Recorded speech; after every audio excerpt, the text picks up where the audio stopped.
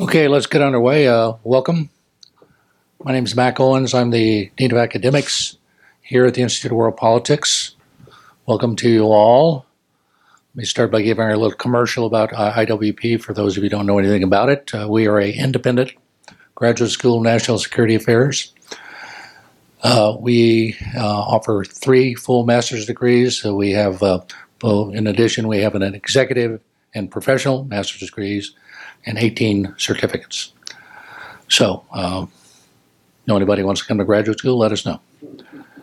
Okay, it's my pleasure to introduce our guest today. This is Michael Walsh week at IWP. All Michael Walsh, all the time, basically. He spoke last week on his book, The Devil's Pleasure Palace. Today he's speaking about the Trump phenomenon. I was told I was supposed to give a lecture at the University of Texas in May, and the fellow who invited me said, "Well, what do you want to talk about?" I said, "Well, I'll talk about what I normally talk about, which is civil-military relations." And he said, "You'll get a really big crowd of students if you put Trump or ISIS in there." So I said, "Okay, civil-military relations in the era of Trump." Okay, that was fun. But Trump, we're a pretty good group here. Tomorrow, Michael is going to be speaking on the Hill. We have a quarterly Capitol Hill speakers series, and he's going to be talking about the relationship between culture and politics. Now, I guess most of you here probably don't really need any kind of an introduction to Michael. He's I refer to him as my favorite polymath. He knows everything. I don't know where he gets. I don't know when he has time to sleep, but that's up to him. He is formerly a correspondent for Time magazine, when Time magazine was a real magazine. He was among other things, a music critic, a foreign correspondent.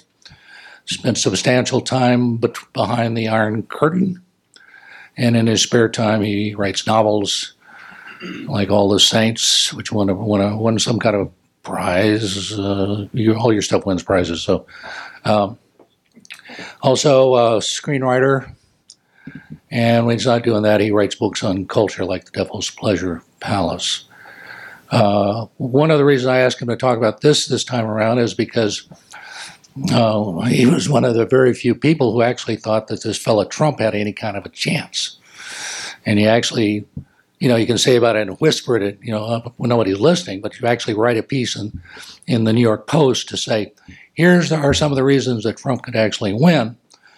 And everybody, ha, ha, ha, until, of course, November 8th. So anyway, I asked him to talk about essentially what he identified, why he was able to see some of these things that other people were not able to see. And so with that, I hope you'll join me in welcoming Michael Walsh.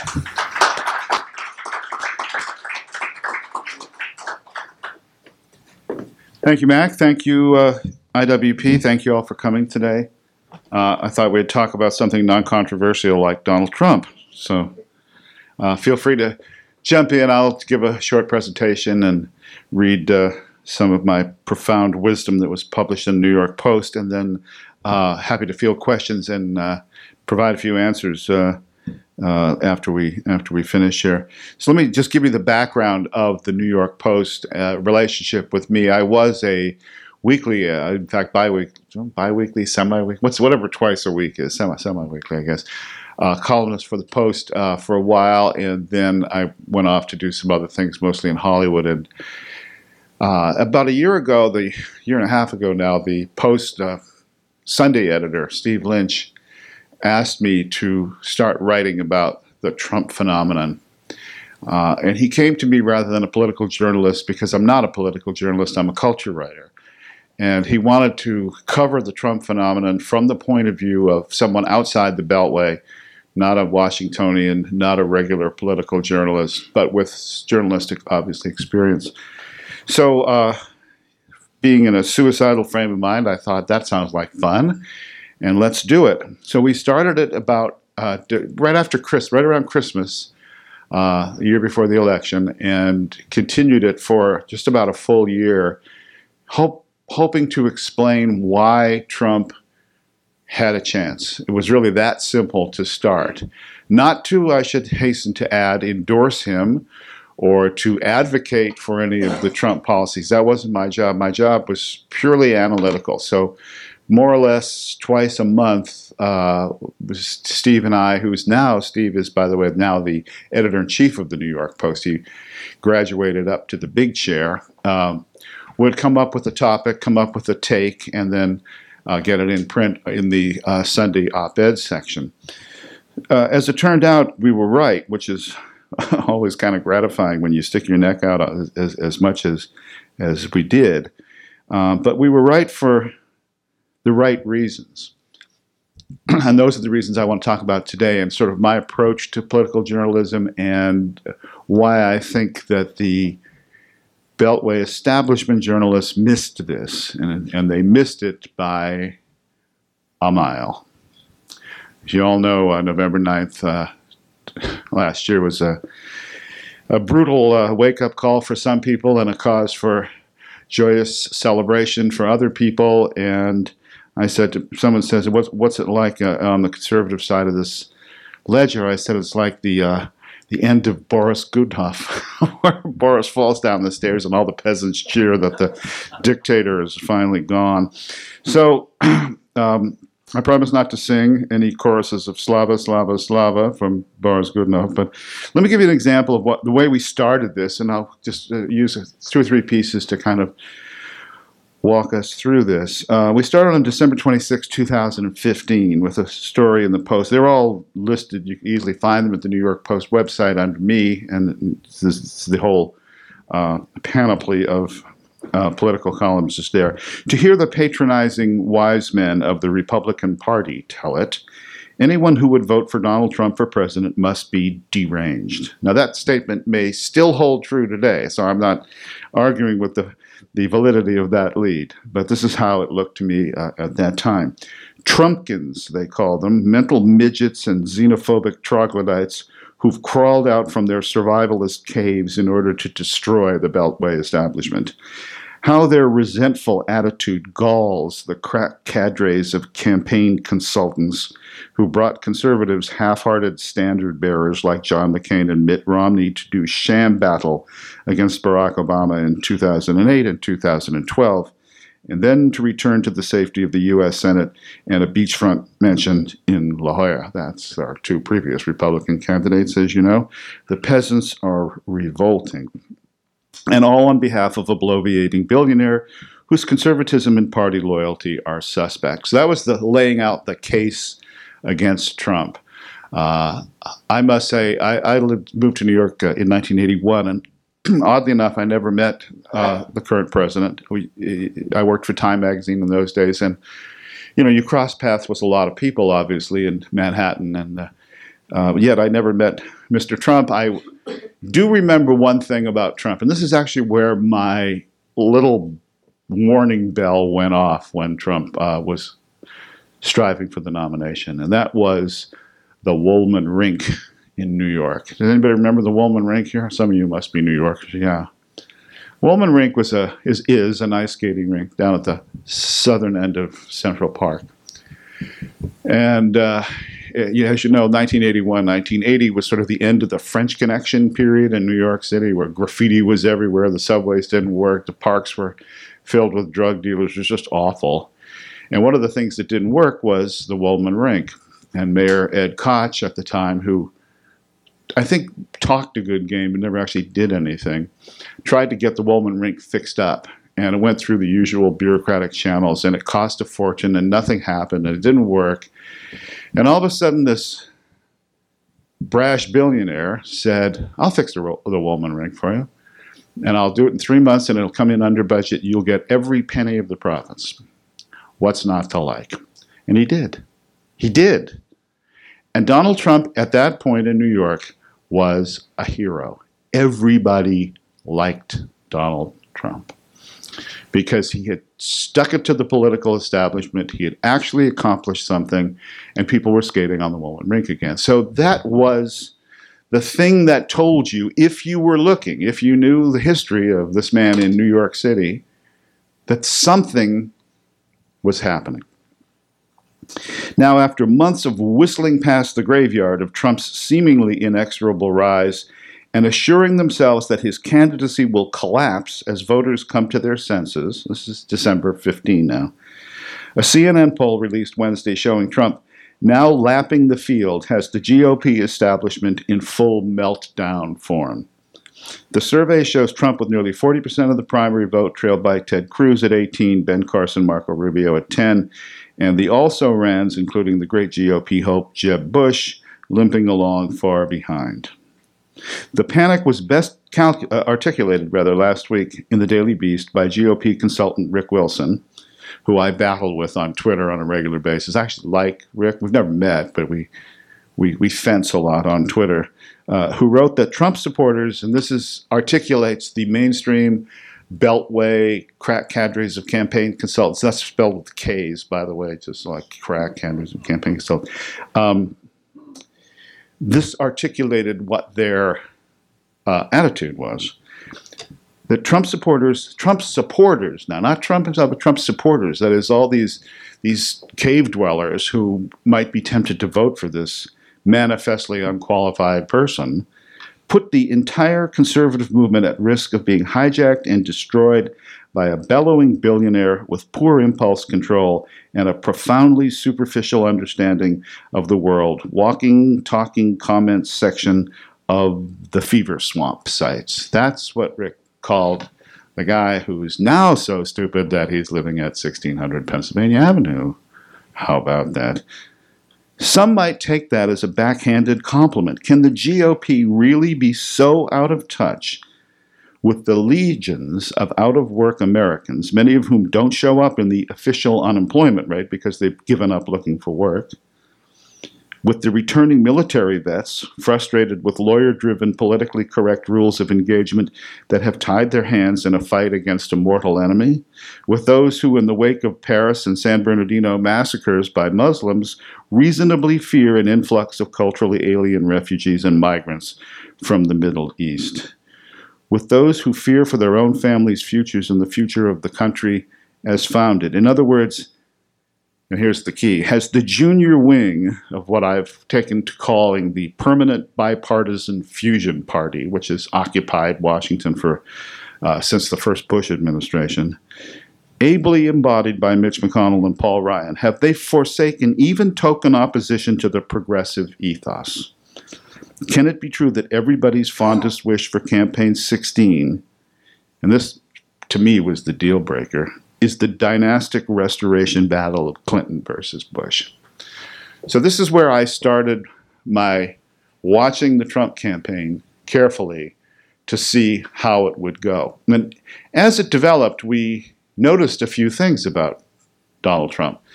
That was, every time the media said he was finished, he wasn't. Every time he made some gaffe, he got stronger rather than weaker.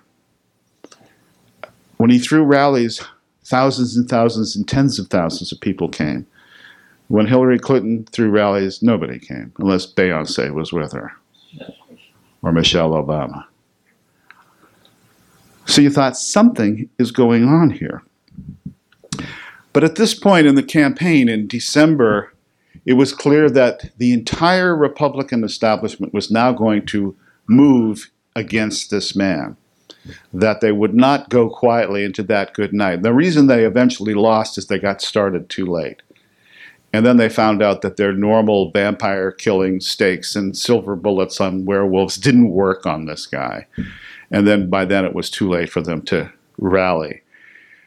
But the crack cadres, as I like to call them, that's Rick Wilson and Mike Murphy and, all the Republican, Karl Rove, of course. People and others who make their living off of moving candidates around the chessboard.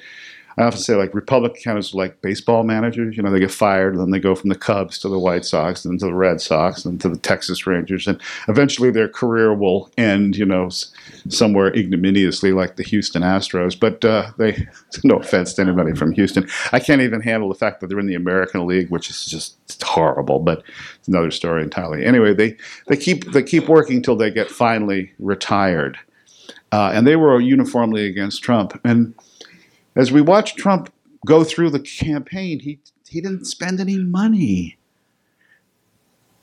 Murphy blew through $100 million of Jeb Bush's money. For what? What did he get? 3 votes? I mean, there's some ridiculous low number of votes for the primary. And I thought, again, something is happening here, quoting Bob Dylan, the Nobel Prize-winning poet Bob Dylan. Something's happening here, Mr. Jones, but you don't know what it is, do you, Mr. Jones? Even the President of the United States, Obama, waded in, cheekily blaming economic stresses and flatlining wages for Trump's groundswell. As the left watched Trump, they thought they had him right where they wanted him. It was like the Super Bowl. And what was the score at halftime? 28-3. Somebody said to me, "Hey, what do you think Belichick's saying to the Patriots?" And he's saying, "Hey, guys, we got them right where they want them. They have no chance now." And of course, they didn't. So every time Trump did something that the left thought that's the end of him, he had them right where he wanted them. Obama said, particularly blue-collar men have had a lot of trouble in this new economy where they are no longer getting the same bargain that they got when they were going to a factory. This is from a man who's never set foot inside a factory, needless to say, except as a campaigner, and able to support their families on a single paycheck. Somebody like Mr. Trump is taking advantage of that. As the campaign wore on, we began to sense the groundswell of what eventually turned out to be the shy Trump voter, the white working class ethnics from the upper Midwest, as the German, Scandinavian, Eastern European white ethnics in that part of the country that had once been very solidly Democratic, the Irish in Pennsylvania, as well the Polish coal miners in Pennsylvania. These groups were being told by the Democrats, as you see from that quote from Obama, that they were not really welcome in a party that had become the party of very wealthy, well-educated liberals and the poor working class, or even the non-working poor. Whereas that great middle had been abandoned by the Democrats, and it was Trump's genius, again, willy-nilly perhaps, to say, oh, there's an underserviced voting bloc, and it just happens to be one of the largest voting blocs in the country. So as long as they're leaving this money on the table, why don't I pick it up? And that's what he did. So already in December, it was clear that the contempt that the media felt for the working class was going to backfire against the media. And they never saw that coming. Another piece that I wrote a little bit later, I compared the events of 2016 to a year that some of us elderly folks remember very well, which is 1968 in American history, where you had a super divide. You had the baby boomers in their youth now in the streets demonstrating and more against the Vietnam War.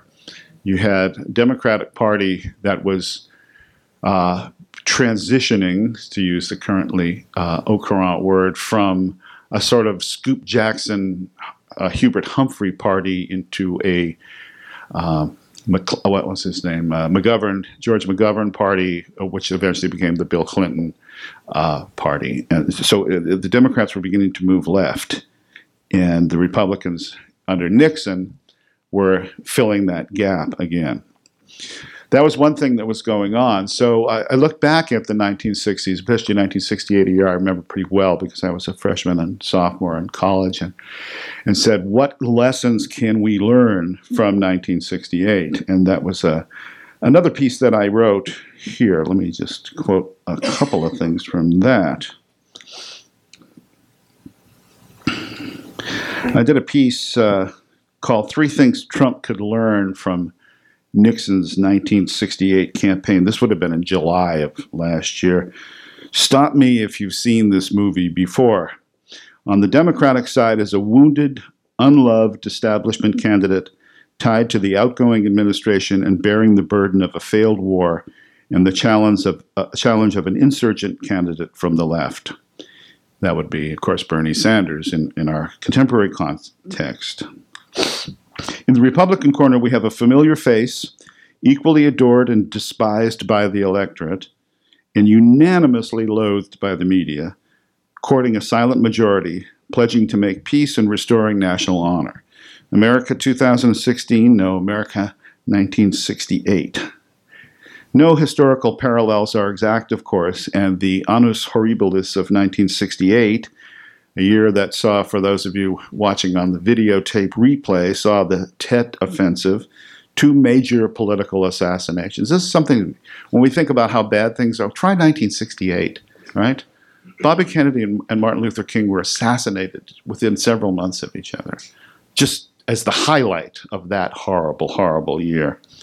Race riots and a contentious political convention that featured pitched battles in the streets and a November showdown between Richard Nixon and Hubert Humphrey is unlikely to be reproduced in all its ugly glory this year. Still, now that Donald Trump has named Mike Pence as his running mate and prepares to engage Hillary Clinton, and whichever fellow traveler she chooses, sorry about that, as her running mate, it's wise for him to learn some of the political lessons of 1968. So let's go through them. With a potentially long, hot summer approaching, he's going to need all the help from history he can get. Lesson number 1, never give up.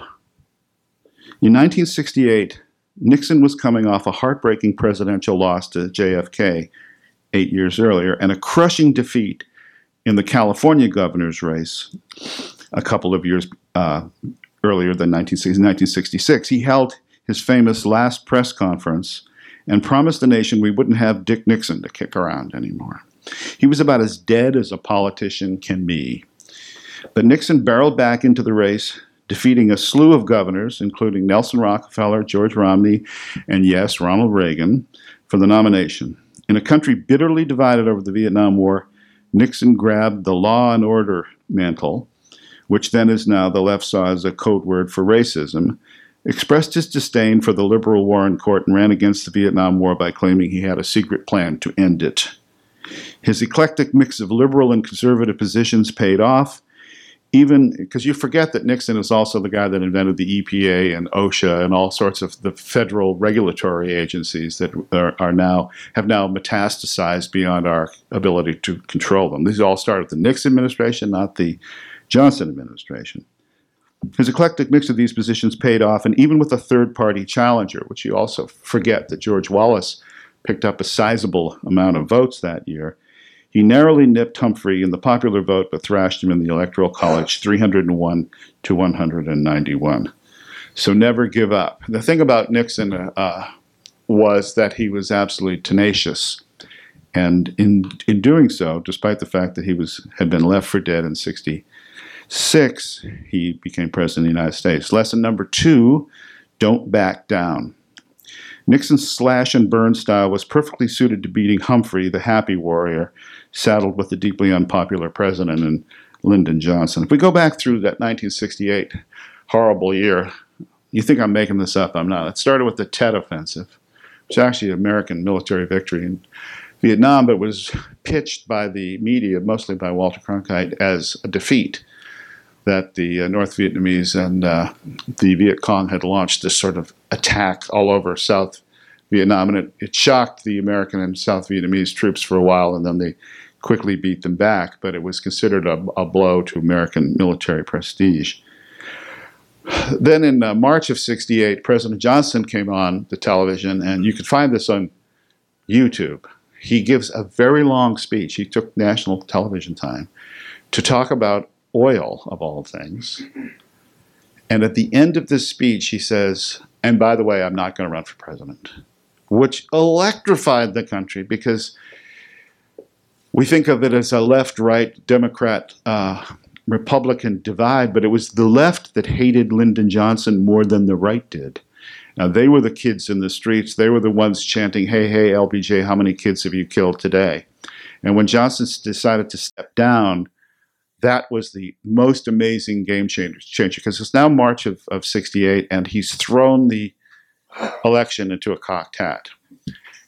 He defeats Eugene McCarthy in the New Hampshire primary in February, but doesn't defeat him by enough for the media to be happy. So they declare McCarthy the real winner of that primary, and that weakened Johnson so much that he decided not to run.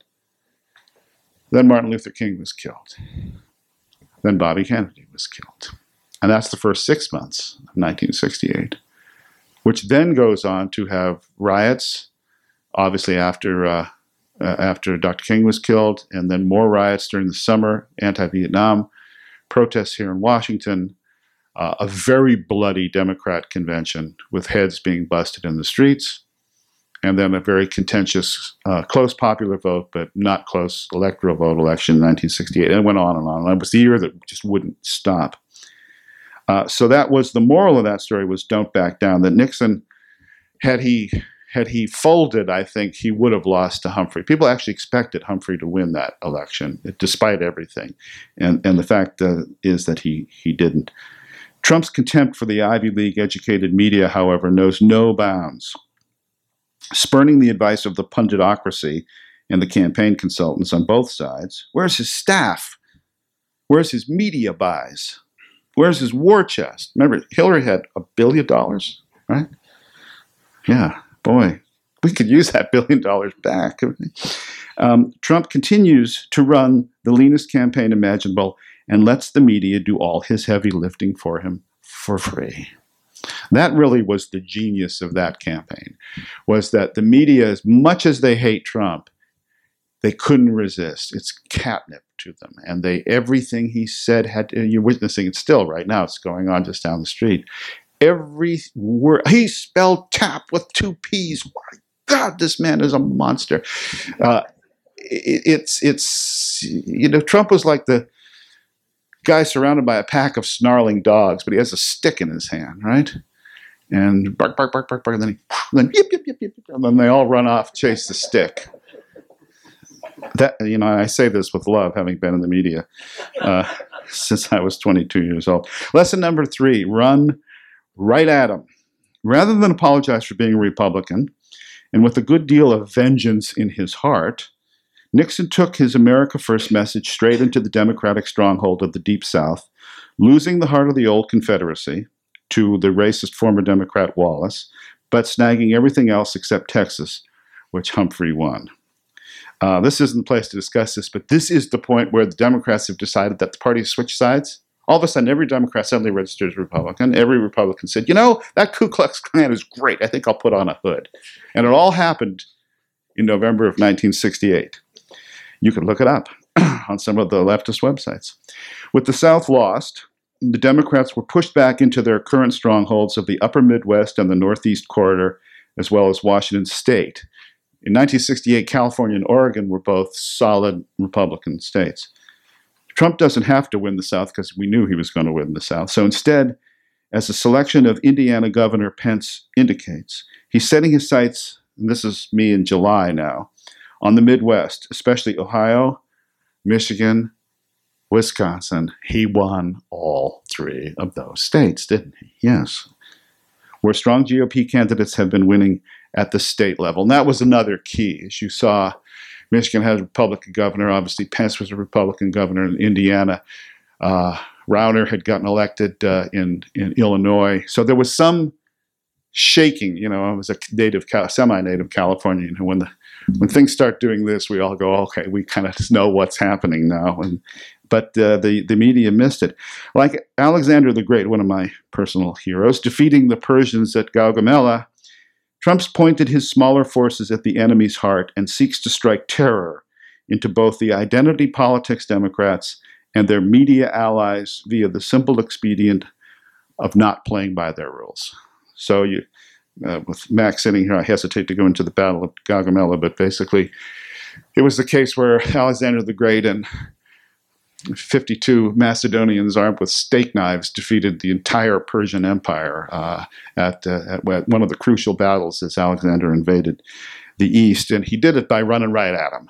And so he comes right at Darius, and Darius goes, oops, turns around and runs. So the Persians give up, and the beginning of the great Alexandrian Empire starts right there at Gaugamela. In the capacity of offering free advice to presidential candidates, I also wrote a piece called 5 Things Trump Must Do to Win the Election. So he's learned the lessons from 1968, but I gave him 5 sort of policy points. And I did have the satisfaction of having, I think the president retweeted this piece for me or said, "Hey, nice piece, Mike," or something like. I got an actual tweet from Trump, which was kind of cool. But more importantly, I sent it to Steve Bannon, who's an old friend of mine from the Breitbart days. And Steve wrote back right after this came out, and he said, "That's the playbook for the campaign. This is the playbook for the campaign." So I will tell you what it is. Here's what Trump must do now to capitalize on the newfound mojo and win. First, keep pummeling Hillary. Does anybody doubt that John McCain or Mitt Romney would have been nice to Hillary? I mean, I thought Trump was actually too nice to Hillary, but compared to the other two guys, he did go right after her. The only presidential candidate in history to run while under federal investigation, Mrs. Clinton has benefited from chummy relationships with media poobahs who have successfully shielded her for decades. And if you don't think that the major media figures are not card-carrying Democrats who really, truly wish they were working in the administration, and some of them actually do work in the administration, as you saw during the Trump administration, then you're reading the wrong newspapers. And the Clintons have carefully cultivated the media. Now, I'm 67 years old, so I started a time when I was 31 and stayed there until I was, my late 40s. And many was the party I went to, hosted by extremely well-known media types, lefty media types. And the amount of people who had rotated in and out of Democrat administrations and then back to newspapers, then back Democrat, back, was amazing. When I started in journalism, if you left journalism to become a PR person, you were finished. You never got a journalism job again. The theory was you're now corrupted. You'll now say anything. You'll now write any press release. So therefore, the readers won't trust you. Now, George Stephanopoulos becomes a newsman at ABC, having worked for the Clintons. That's what's happened to journalism in the last 30 years or so. Second, learn a lesson from McCain and Romney. The Maverick was a media darling until he had the effrontery to run against the One in 2008, while Romney was transformed from a successful Mormon businessman into a rapacious ogre. Overwhelmingly Democratic and partisan, the media votes with its pens and its cameras every day during the campaign season. I had a friend who was a political journalist, retired now, and was covering one of the elections for a major news weekly. But during the McCain election, we've known each other since we were about 21 years old. So he called me up and he said, "What's gotten into John McCain? I used to like John McCain. Now he's awful." I said, "You only think he's awful because he's running against your guy. The minute he loses, you'll think he's great again." And they do. They think he's great. He's the Maverick. Much of Trump's early appeal derived from his combative relationship with reporters, whom he not only doesn't fear, but treats with overt contempt. He should keep doing it. As Churchill said of the Germans, the Hun is either at your feet or at your throat. The same is true of the media. Third, skip the gotcha game. I'm friendly with the radio talk show host Hugh Hewitt, among other radio talk show hosts. Hugh's now based here in Washington, which is great. We heard him when he was working out of the OC in Southern California. And Hugh asked Trump early in the campaign about the nuclear triad. And Trump didn't know what it was. And the Beltway establishment was horrified. What? Somebody said to me, "Do you know what the nuclear triad is?" I said, "Yes, it's C major. C, E, G." They didn't get that joke. It's a musical joke. Or it's A flat, whatever you want. It's right. So we all know what the nuclear triad is, right? Missiles, bombers, subs. So he didn't know what the phrase meant, so he kind of filibustered that question. But that's the sort of thing instantly explained and learned. All you had to say was, "Hey, Mr. Trump, it's missiles, bombers, subs. Dude, that's it. That's the triad. Okay, cool. End of problem."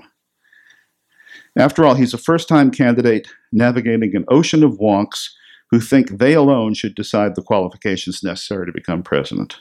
When people say to me, what's Trump's qualifications? I said, he's 35 years old, he's an American citizen. What else? We go, well, yeah, well, that's not, well, what do you mean it's not enough? Yeah, well, dude, he's supposed to know. He's 35 years old, he's an American citizen. The end. If you don't like it, change the Constitution. A presidential campaign is not a quiz show. So the next time Trump's confronted with an unfamiliar beltway jargon, he should just ask for clarification, answer the question, and move on.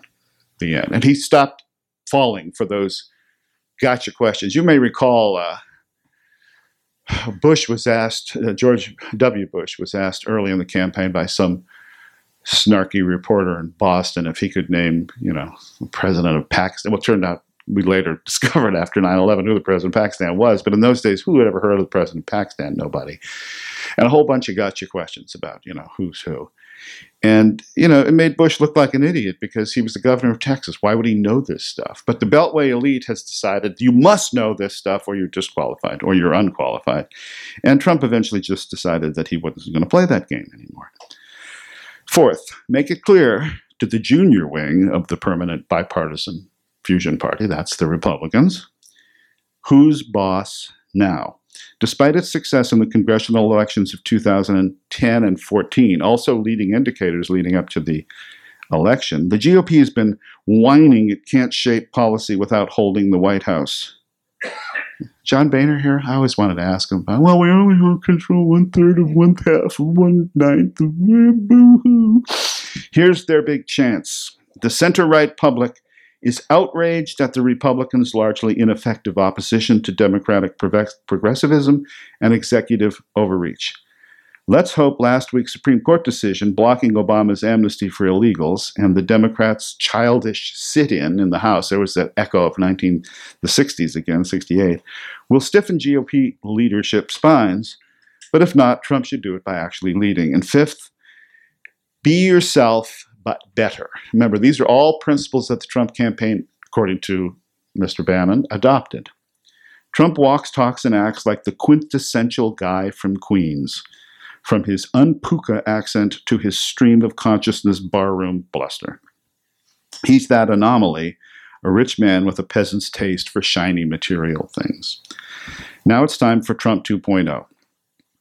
The focused, disciplined candidate we saw last week. This was after one of his teleprompter speeches when they finally got him on the prompter, and he was actually very effective. This means focusing on Hillary's weaknesses without fear, bringing Speaker Paul Ryan and Majority Leader Mitch McConnell to heel, and staying on message to make America great again. This is right after Brexit. Now, hey, if the Brits can say adieu to the European Union, God, don't I hope my own beloved Ireland will do the same sometime in the near future, and defy their entire political establishment, can Americans do any less? Across the world, there's a hunger for national greatness again, and if Beltway insiders don't hear that message now, they surely will in November. Okay? So that was in the summer as the campaign was heating up. And finally, one last piece, and I'll give you a little bit of background on this one. I've been living in California because I'm a screenwriter in Hollywood, and that's another whole story, but I decided I would get in my car and drive back east in the fall. So I did, and started off in LA and went to, where did I go? Phoenix, Santa Fe, Texas. God, Texas is big. Arkansas, Tennessee. This was the barbecue part of the trip, North Carolina. And I was watching for signs and see, literally signs, Hillary signs, Trump signs. I got off the road a lot, took 2 weeks to do it. Then I came up through Norfolk to visit my retired naval officer brother and up the Delmarva Peninsula to my house in rural New England. And I said, Trump's going to win this thing. It's almost like a movie cliche. It's quiet out there. Yes, too quiet. Yeah, so it was too quiet. We didn't see lots of signs. And I was driving through the sort of cotton area of eastern North Carolina, and all I saw was Trump signs. And the heavily minority areas in North Carolina, all I saw was Trump signs. And I thought, this is very interesting. Again, something's going on. So I led this piece with that observation. In fact, the reason I even wrote this piece was I got a hysterical call from, well, not hysterical, but an agitated call from my editor now at the Post, a woman who edits the op-ed section on Sunday. And she said, you got to help me out here. I need 1,000 words on how Trump has a path to 270. This is 2 weeks before the election now. And I need it tomorrow. And I said, I'm in the car driving. He said, I don't care. Okay, great. So I pulled over to the side of the road. We discussed it. I went to my brother's house. I holed up there for a couple of days writing this piece and closing it for the Post. And it begins like this. Driving across the country last week, what date did we publish this? It was October 30th. So it's the Sunday before the Tuesday before the election. Driving across the country last week, it seemed hard to believe an American presidential election is happening a week from Tuesday. Few campaign signs sprout from urban lawns. Partisan billboards along the highways are scarce. Away from the coast, the talk on radio is largely of football and Jesus, not politics. It takes a moment, hearing a spot in North Carolina for a U.S. Senate candidate, to realize the voice belongs to President Obama, interrupting some country music. Well, there's plenty of chatter about it in the raging echo chambers of talk radio and TV cable news, and that's on the right and the left, of course, which was obsessed, and the cocksure journalist funhouse known as Twitter, where the in-the-tank reporters and dispossessed campaign consultants, smarting over their collective defeat in the primaries, smugly assure each other that Donald Trump will lose in a landslide. Now we're a week away from the election, and what are we hearing? The same thing. No chance, no chance, no chance, no chance, no chance. Never going. But what if the widely swinging polls, turnout models, and forecasting mechanisms are all wrong? What if the unique historical circumstances of this election, pitting the female half of a likely criminal family dynasty, by the way, I can prove that, but then we'll just let that go for now, against a thin-skinned bull in a china shop businessman, have invalidated conventional wisdom? What if the ranks of shy voters storm the polls and, in the words of Michael Moore, yes, that Michael Moore, delivered the biggest rebuke in history to the establishments of both parties? What if, far from having a lock on 1600 Pennsylvania Avenue come January, Hillary Clinton's margin of error lead, currently between 4 and 5 points in the real Clear Politics average, turns out to be a Potemkin village dependent on high turnout among minorities and on getting late deciders to break her way? What if, in fact, the opposite happens? That Trump's appeal to the disaffected white working class, many of them Democrats, in coal mining and Rust Belt states outweighs the Democrats' traditional advantage in the big cities, flipping a state like Pennsylvania from blue to red. Welcome to the hidden election, where those who say they know what's going to happen don't, and those who do know will make their voices heard on November the 8th. So we ran a map of the forecast, my own guesses of the which states would go which way, and showed that Trump really only had to do 3 things. He had to flip 3 states. He had to hold in North Carolina, and he had to hold Florida and flip Ohio and Pennsylvania. And that would be it. He would win. What's Trump's plausible path to 270? In 2012, Mitt Romney won 206 electoral votes to Obama's 332. But this was important. I think this is where the media forgot its own rules.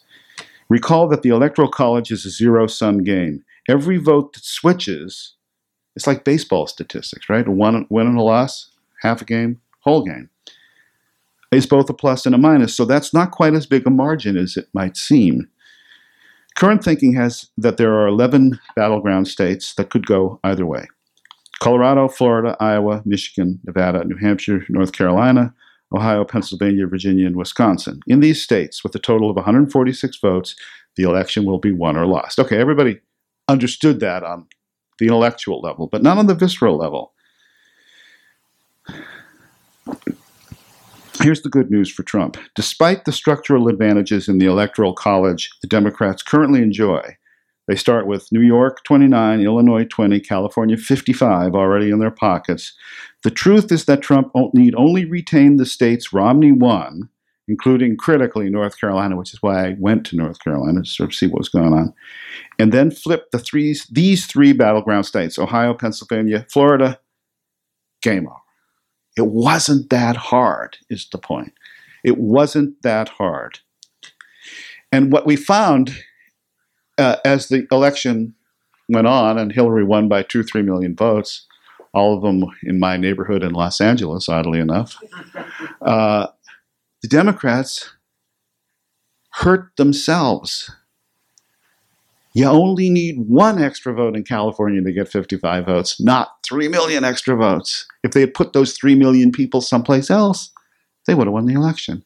But they didn't. They concentrate all of their people in a very few states, and mostly in a few cities, because it's a semi-native and part-time California. And California is really a kind of a conservative state, always was, but West LA and the Bay Area outweigh it because there's more people in a very narrow, small, confined space. Also true in Illinois. Illinois is a whatever they call a red state, I guess, is now the conservatives. But Chicago tilts it. Pennsylvania, you have the problem of Philadelphia, and to a lesser extent Pittsburgh, outweighing the whole state. So my point is, what looked like an advantage for the Democrats is actually a structural defect, and as we found out later on. So I analyzed each of the three states, and in Florida, I said incumbent Marco Rubio is 5.6 up over challenger Patrick Murphy. I used as a leading indicator the Senate races. Now, Rubio is a guy you thought would have been finished. In fact, he said he wasn't even going to run again if he didn't get the presidential nomination. But of course, being Marco Rubio, he went back on his word and he ran again, and he beat a weak Democrat candidate, but still a tough state for a Republican to win. So that's 29 electoral votes. In Ohio, which Romney almost won. Remember Karl Rove, desperately looking at his clipboard, trying to figure out how Ohio was going to tilt the election for Romney. He successfully wooed the working class, so much that the Clinton campaign has pretty much given up on the bellwether state. And actually, the last-minute key thing for me was she never went to Wisconsin. And I looked, where are they going? She's going to Philadelphia. She's having a rally with Beyonce and Jay-Z. Naturally, 1 million people show up. Dude, it's a free Beyonce concert, right? Without them, there would have been 2 people there. Chelsea and the little granddaughter. That would have been it.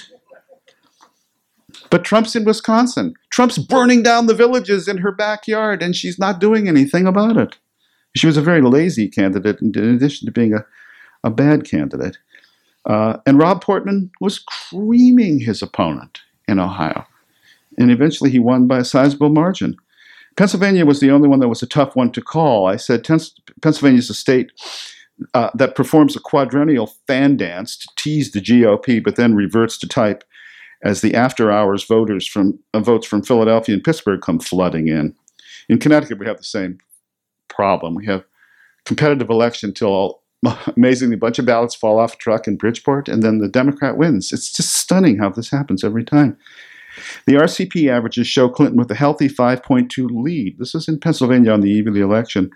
But savvy observers know you also have to figure in a small but significant vigorish for the Democrats as last-minute poll irregularities are discovered. So Trump's path in Pennsylvania was tough. A Trump wave, especially among disaffected Dems and outsourced steel workers, could flip the state, but it will be hard. Down ballot leading indicator. This is the final one. Pat Toomey is clinging to a 1.3 point lead over challenger Katie McGinty in a state that often retires new GOP hires after one term, 20 electoral votes. So that was it. That was the ball game right there.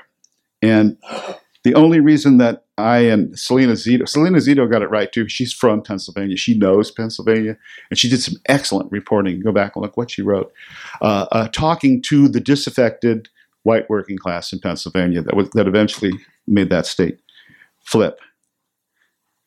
The truth is, and we'll open up to questions now, this is an election not just between Clinton and Trump. Doesn't it seem like it was 1,000 years ago. Like, who's Hillary Clinton? We don't even remember who she is. But a whole raft of political antagonists in Barack Obama's fundamentally transformed America. Urban versus rural, old versus young, makers versus takers, sorry about that, taxpayers versus recipients, white collar versus blue collar, Harvard versus the heartland, manipulative consultants and biased reporters versus honest Americans who, however naively, believe that their vote really does matter. Many have felt apathetic or disenfranchised for decades. The question is, how many of them are there? And are there enough of them to hold the GOP line and deliver the 3 crucial states to Trump? We'll soon find out. And we did. So with that, let's open it up to questions and arguments, and thank you. So now that I've proven what a genius I am at predicting the future, I can make a fool of myself with answering the questions. Mr. Morano, yes, sir. Yeah, the column of yours that made the most impression on me was not a horse race column. It was one that I printed out, and it was for military. And I don't remember, in my market, you know, they have different headlines, people, they put different headlines on, but it was the so-and-so's, I don't remember if it was the elite or what, really hate the Trump voters. Yeah. Now, That was that first column I quoted. that was the first Yeah, one. yeah. Well, that I don't know how to say it, but to me that grabbed me more than anything else. Yeah. Because, That actually, now that I think about it, that was the column Trump tweeted. was That one. It clearly resonated in the Trump camp. Sorry, go ahead. yeah, no, well, I just wanted to make that comment. Yeah, thank you. For me. Yeah, let's go to the back here. Yes, sir. Get back to your Nixon comparison. Uh-huh. He may have been paranoid, but they were out to get him. Yes. And they did. That's the amazing part. 8 years of media being full of sycophants, and now they're geared up and their blood is boiling. Can Trump withstand this full onslaught? Can he? Well, you know, my answer would change every 20 minutes, you know, depending on what's going on Twitter right now. I will say, I think they've weathered the Russians hacked the election because, you know, the Republicans and the Russians are such good friends that I think that meme is kind of gone. The New York Times is now disavowing its own stories from 2 months ago that said the Russian that we were listening in on the Russian ambassador and blah blah blah. And we picked up some of the Trump people, and now they're saying, "Oh no, we never do Trump people." Look, it's a crazy time. So let's kind of let it sort itself out. They threw Flynn to the wolves, which I think is probably a mistake. Although not a lot of people in the intelligence community that I know are mourning him particularly. But you can't encourage them. So we'll have to, it's going to be, it's, as I just came back from General Grant's siege line at Petersburg, Virginia, where I was over the weekend. He said, I tend to stay on this line all summer, fight it out. And that's what Trump's going to have to do. Brandon, yes, sir. The takeaway that from your talk and from what's going on is the Democrats are in complete disarray. And it would seem that Trump is going to have to worry more about keeping his own congressional members together in order to move his agenda forward. Let me see. I think I can read this question like Karnak the Magnificent.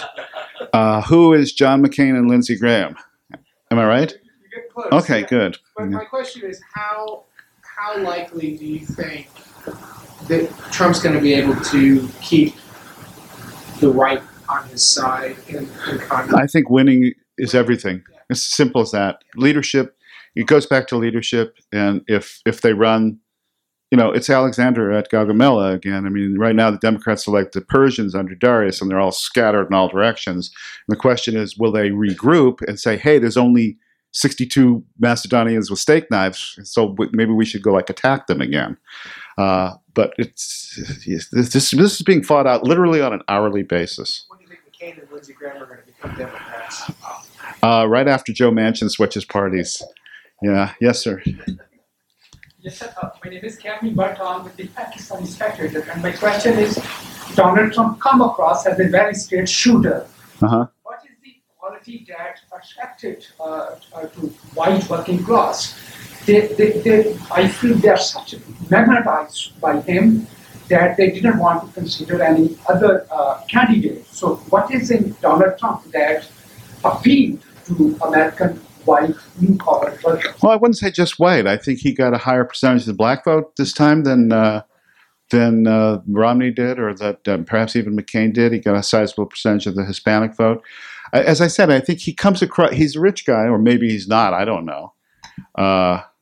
Wow, I just noticed Nick Kristof yesterday called for someone in the IRS to break the law and leak the president's tax returns. That'll really endear you to America, Democrats. But however much money he has, he acts like he's the guy from Queens. He doesn't have a Manhattan, sort of mid-Atlantic accent. He has a very strong Woodside, Queens accent, or wherever he grew up.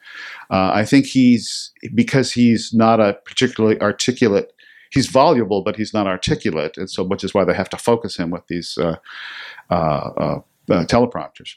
But I think he has an odd appeal. I can't even explain it myself, and I may in part be resistant to it, but he wasn't running for me or you or anybody in this room. He was running for people that don't pay any attention to politics. Oh, I love him. Okay, well, that's good. I'm sure the room's bugged and it's going straight. The NSA's got us, and it'll go straight back to the White House. So he'll hear. Yeah, yes, sir. Steve Allen, Capital Research Center. Just to confirm what your analysis about the Electoral College, I figured out a way to average all those predictions that all the pundits were. Was that the RCP polls, or just in general? And Larry Sabdo and all the others. I just took all of them and I put them in a big spreadsheet, and I figured out a way to digitize their predictions essentially, and then average them. What I found was that after the election was over, that the only states that the aggregate prediction was wrong were in Florida and North Carolina, and then the 3 industrial states. Yeah. Yeah. And but what you found was that each prediction, the different pundits would and I can tell because I can look at this and see the pattern. They'd look at it and go, "Oh, well, that's funny. This shows Trump has a chance to win." Well, then that can't be. So I'm going to flip a couple of these states back there, and then we do different states. Right. You average them together, you eliminate the error. So they had it within their own data, what was going on, and particularly after the Washington Post came out with the poll of the industrial states in, I think it was September, that showed Trump gaining like crazy. The FLCIO did a study back in February, I think it was January or February of the election year, showing Trump doing very well among the union members. Right. It's what they call confirmation bias. I mean, I fell victim to that in the last piece I just for the election, because I really didn't think he'd win Michigan and Wisconsin, but he didn't need to, was the point of my piece.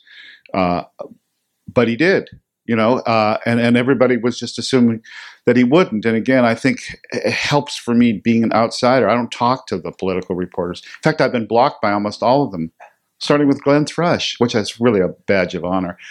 Yes, sir.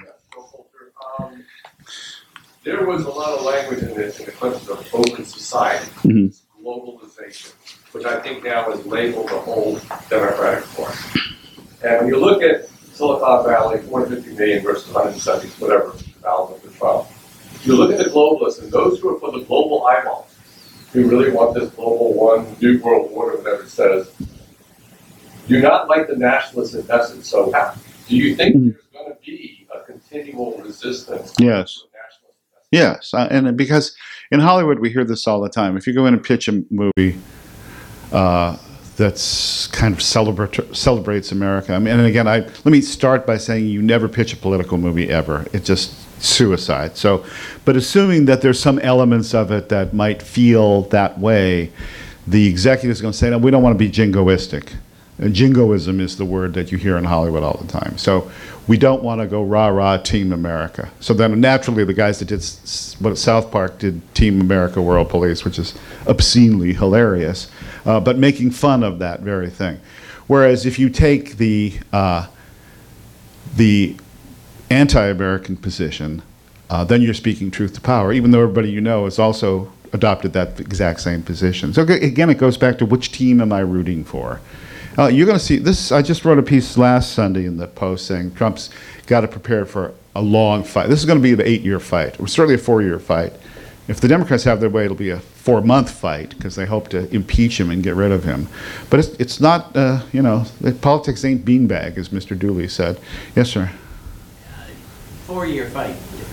What is it? What do you think his staying power is? When is he going to have had enough of all of the foolishness and go back to Trump Tower? Oh, he's going to serve out his first term for sure. I mean, The only person who's ever resigned was Nixon.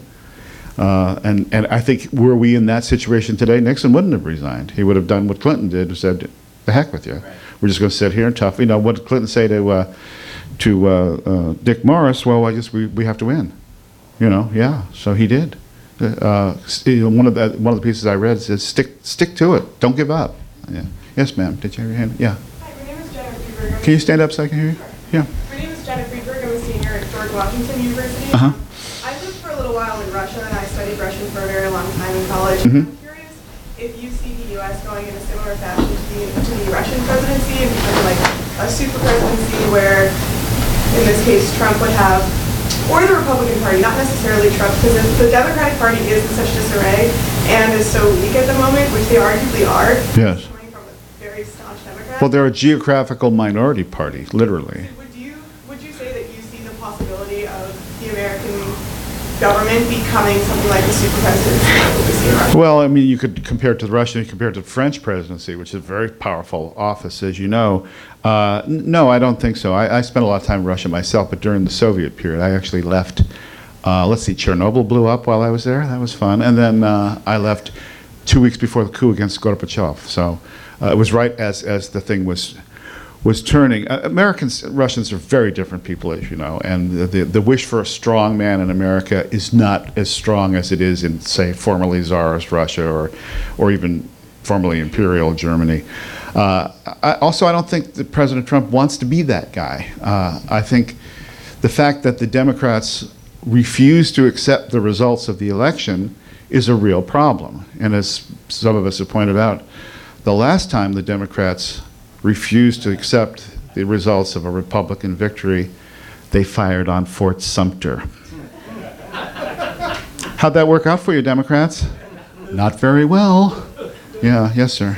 Hi, sir. First class student here, a graduate student. With this, I guess you'd say, populist nationalist wave going across the United States, the UK, what is your prediction with Marine Le Pen, France, yeah. in the second round of voting? I think she's going to win, but it's hard because the French system, as you know, has double things. So what they generally engineer is, the top two finishers have to win, and then they have a runoff election, and that allows all the people that might have voted for her to then vote for the other guy, because they usually confuse it with multiple candidates in the first round.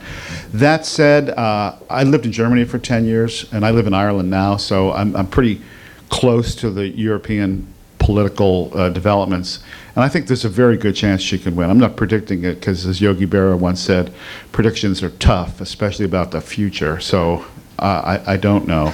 I think Geert Wilders will win in Holland. And then maybe the New York Times will stop referring to him as a far-right candidate. Madame Le Pen is called a far-right candidate. With the way the media frames these arguments is we have the progressive candidate and the far-right Nazi nut. Never do they give them the respect of the alternative party, the other side, the voice of the people that aren't voting for the first party.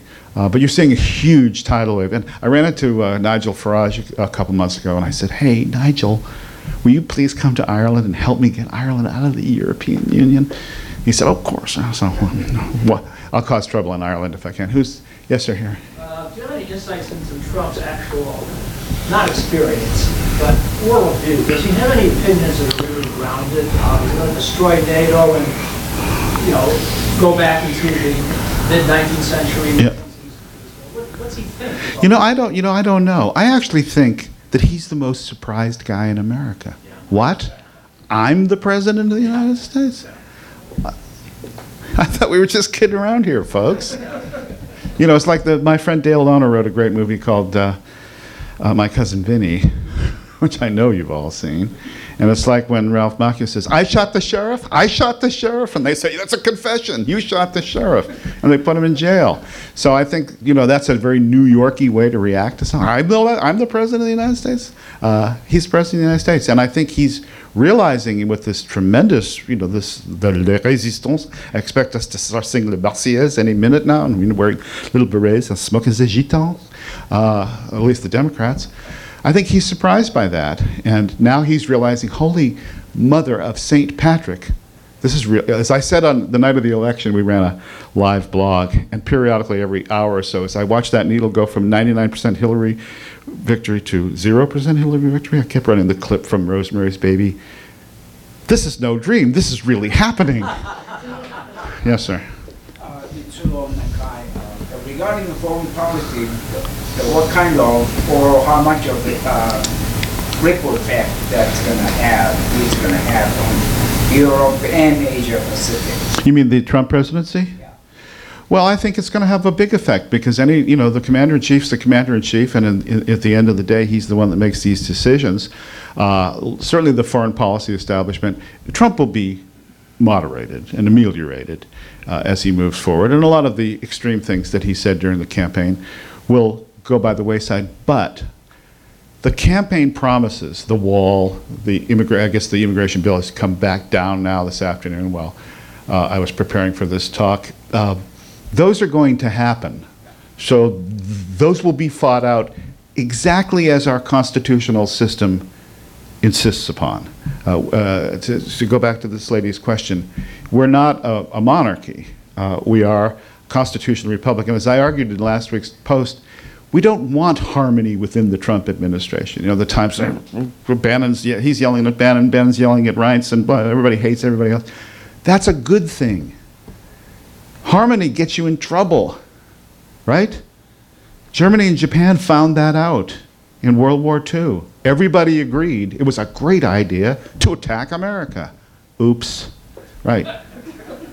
So that's a problem. Let's see. We got a couple more minutes back? Are we good? We've got plenty. Oh, good. Yes, sir. Right here. My name is Mahmoud. I'm a graduate student. Sorry? I'm from Afghanistan. Afghanistan, yes, sir. My question is with regards to President Trump's policy on Afghanistan specifically, given the fact that the Obama administration has reduced the number of U.S. troops from Afghanistan. Yes. And we involved in the insurgency that operates from Afghanistan and the Afghan region. I wanted to hear from your perspective that do you think President Trump will provide a significant amount of resources to General Nicholson? Yeah. Or what do you think he will handle the Afghan problem? The United States has 400 soldiers on the ground. Yes. Taliban are more active than ever before. They're in control of more territories. The Russians are not aligning with them. And the question of safe havens of the Taliban that are based on the Pakistani cities and Quetta, in particular the Quetta Shura, Yeah. that have caused a lot of casualties on the American troops. Like literally on the IEDs that will cause the killing of the US troops, worse than how traced that's for Well, my area of foreign policy expertise, such as it is for an opera critic, is mostly confined to Europe and Japan. But look, the Afghan war has gone on since 2001. It's now 2017. That makes it 4 times as long as World War II. So it seems to me a bit excessive. The Obama administration said, and you can go back and look on YouTube how many times former President Obama has said, I ended the wars in Afghanistan and Iraq, and as you point out, we still have American troops in both those places. Thirdly, Afghanistan, I think, is much more complex than Iraq. And again, coming from my point of view, which is as a cultural historian, as you know, it's the graveyard of empires. Alexander came a cropper in Afghanistan. The Russians tried it once or twice. The Brits tried it twice and got sent home in a pine box both times. So the Afghans, as you know far better than I, are a very proud people in a unique setting where you are between Iran and Pakistan and India and a very turbulent part of the world. I don't know the answer. I just don't know the answer to that question. I think Trump would like to get us out of the Middle East. I think it's gone, as an American, I think it's gone on far too long. What the end game is, I have no idea whatsoever. And I really think that's up to the Afghani people to sort it out. Yes, sir. Hi, thank you for doing this. I'm Elliot Waldman, news producer of Tokyo Podcast. Is that NHK? No, it's different. Okay, sorry. Yeah. But I was wondering, you know, I covered the recent election and did what a lot of other journalists did, which is travel around the country talking to voters about how they feel about the candidates. And one of the kind of realities that I think a lot of us came face to face with was that a lot of the voters just didn't really care about a lot of the same things as a lot of what the media cared about. You know, Yes. talk to people about a lot of the controversies that were causing a lot of people in DC to go into hysterics, but a lot of people in the rest of the country, they said, well, you know, I could care less. Oh, well, I don't think that. I think that's absolutely true. The Beltway obsessions are not those of. I mean, look, most Americans never even heard of General Mike Flynn. Let's face it, right? I mean, just true. I'm sorry. Go ahead and finish your question. No, not that my question. Yeah. Just like, it's kind of a, I guess, a big 30,000 mile. Well, this election was won by those people who don't care about Beltway concerns. They just don't. And you know, I've told people if you come to Washington, which most people, luckily for you, don't, because it's the imperial city. It's made of money. Everything costs a fortune, and it's your tax money that's supporting it all. If Americans found that out, I think it really would be torches and pitchforks time. But because that's a sea change in the way. I grew up in an era. My father was in the Marine Corps, where the words federal government was not a dirty phrase. Now it is. Any other questions before we wrap up? Yes, sir. Do you think the use of social media? Yes, that was very important. Sorry, that's a good point. Yes. So the liberal media tied to social media, so that when we had that first immigration thing, Yeah. the whole thing that went out globally was a Muslim ban. Yes. And then you had riots across airports launched by those 50 Open Society foundations. Which is run by George Soros. It's funded by George Soros. 24 hours. Yeah. So the question is that I mean, that is a national security if we keep going down that path. Well, Twitter is essentially a flash mob organizer, whether it's literally, you know, knocking over a 7-Eleven or attacking the duly elected president of the United States. And Trump uses Twitter very well, or not, depending on your point of view. But I think what I'm still struck by is some very close friends of mine. Whatever Trump says, again, they're the dogs chasing the stick. It enrages them.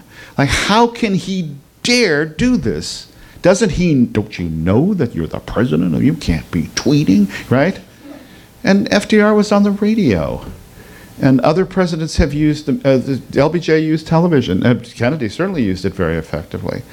So I think really the issue right now over at the White House is they feel they're undermanned, outgunned. Much of their budget was already spent by the Obama administration as this administration came in, so they were left with no money. That has changed somewhat. So they're now starting to hire enough people, and they're being whipsawed by the Democrats who say, well, you haven't fleshed out your cabinet. Yeah, because you're blocking it. Well, okay, but you haven't fleshed out your cabinet, you know. It's like talking to an idiot. And yet the Republicans are just going to have to swallow it. I mean, this is big boy pants time for everybody in Washington, and it's not going to stop. It's not going to stop. It's going to continue until somebody steams the battleship Missouri up the Potomac River and somebody signs the Articles of Surrender. Any other questions before we go? Okay, that's it. Thank you so much for coming, everybody.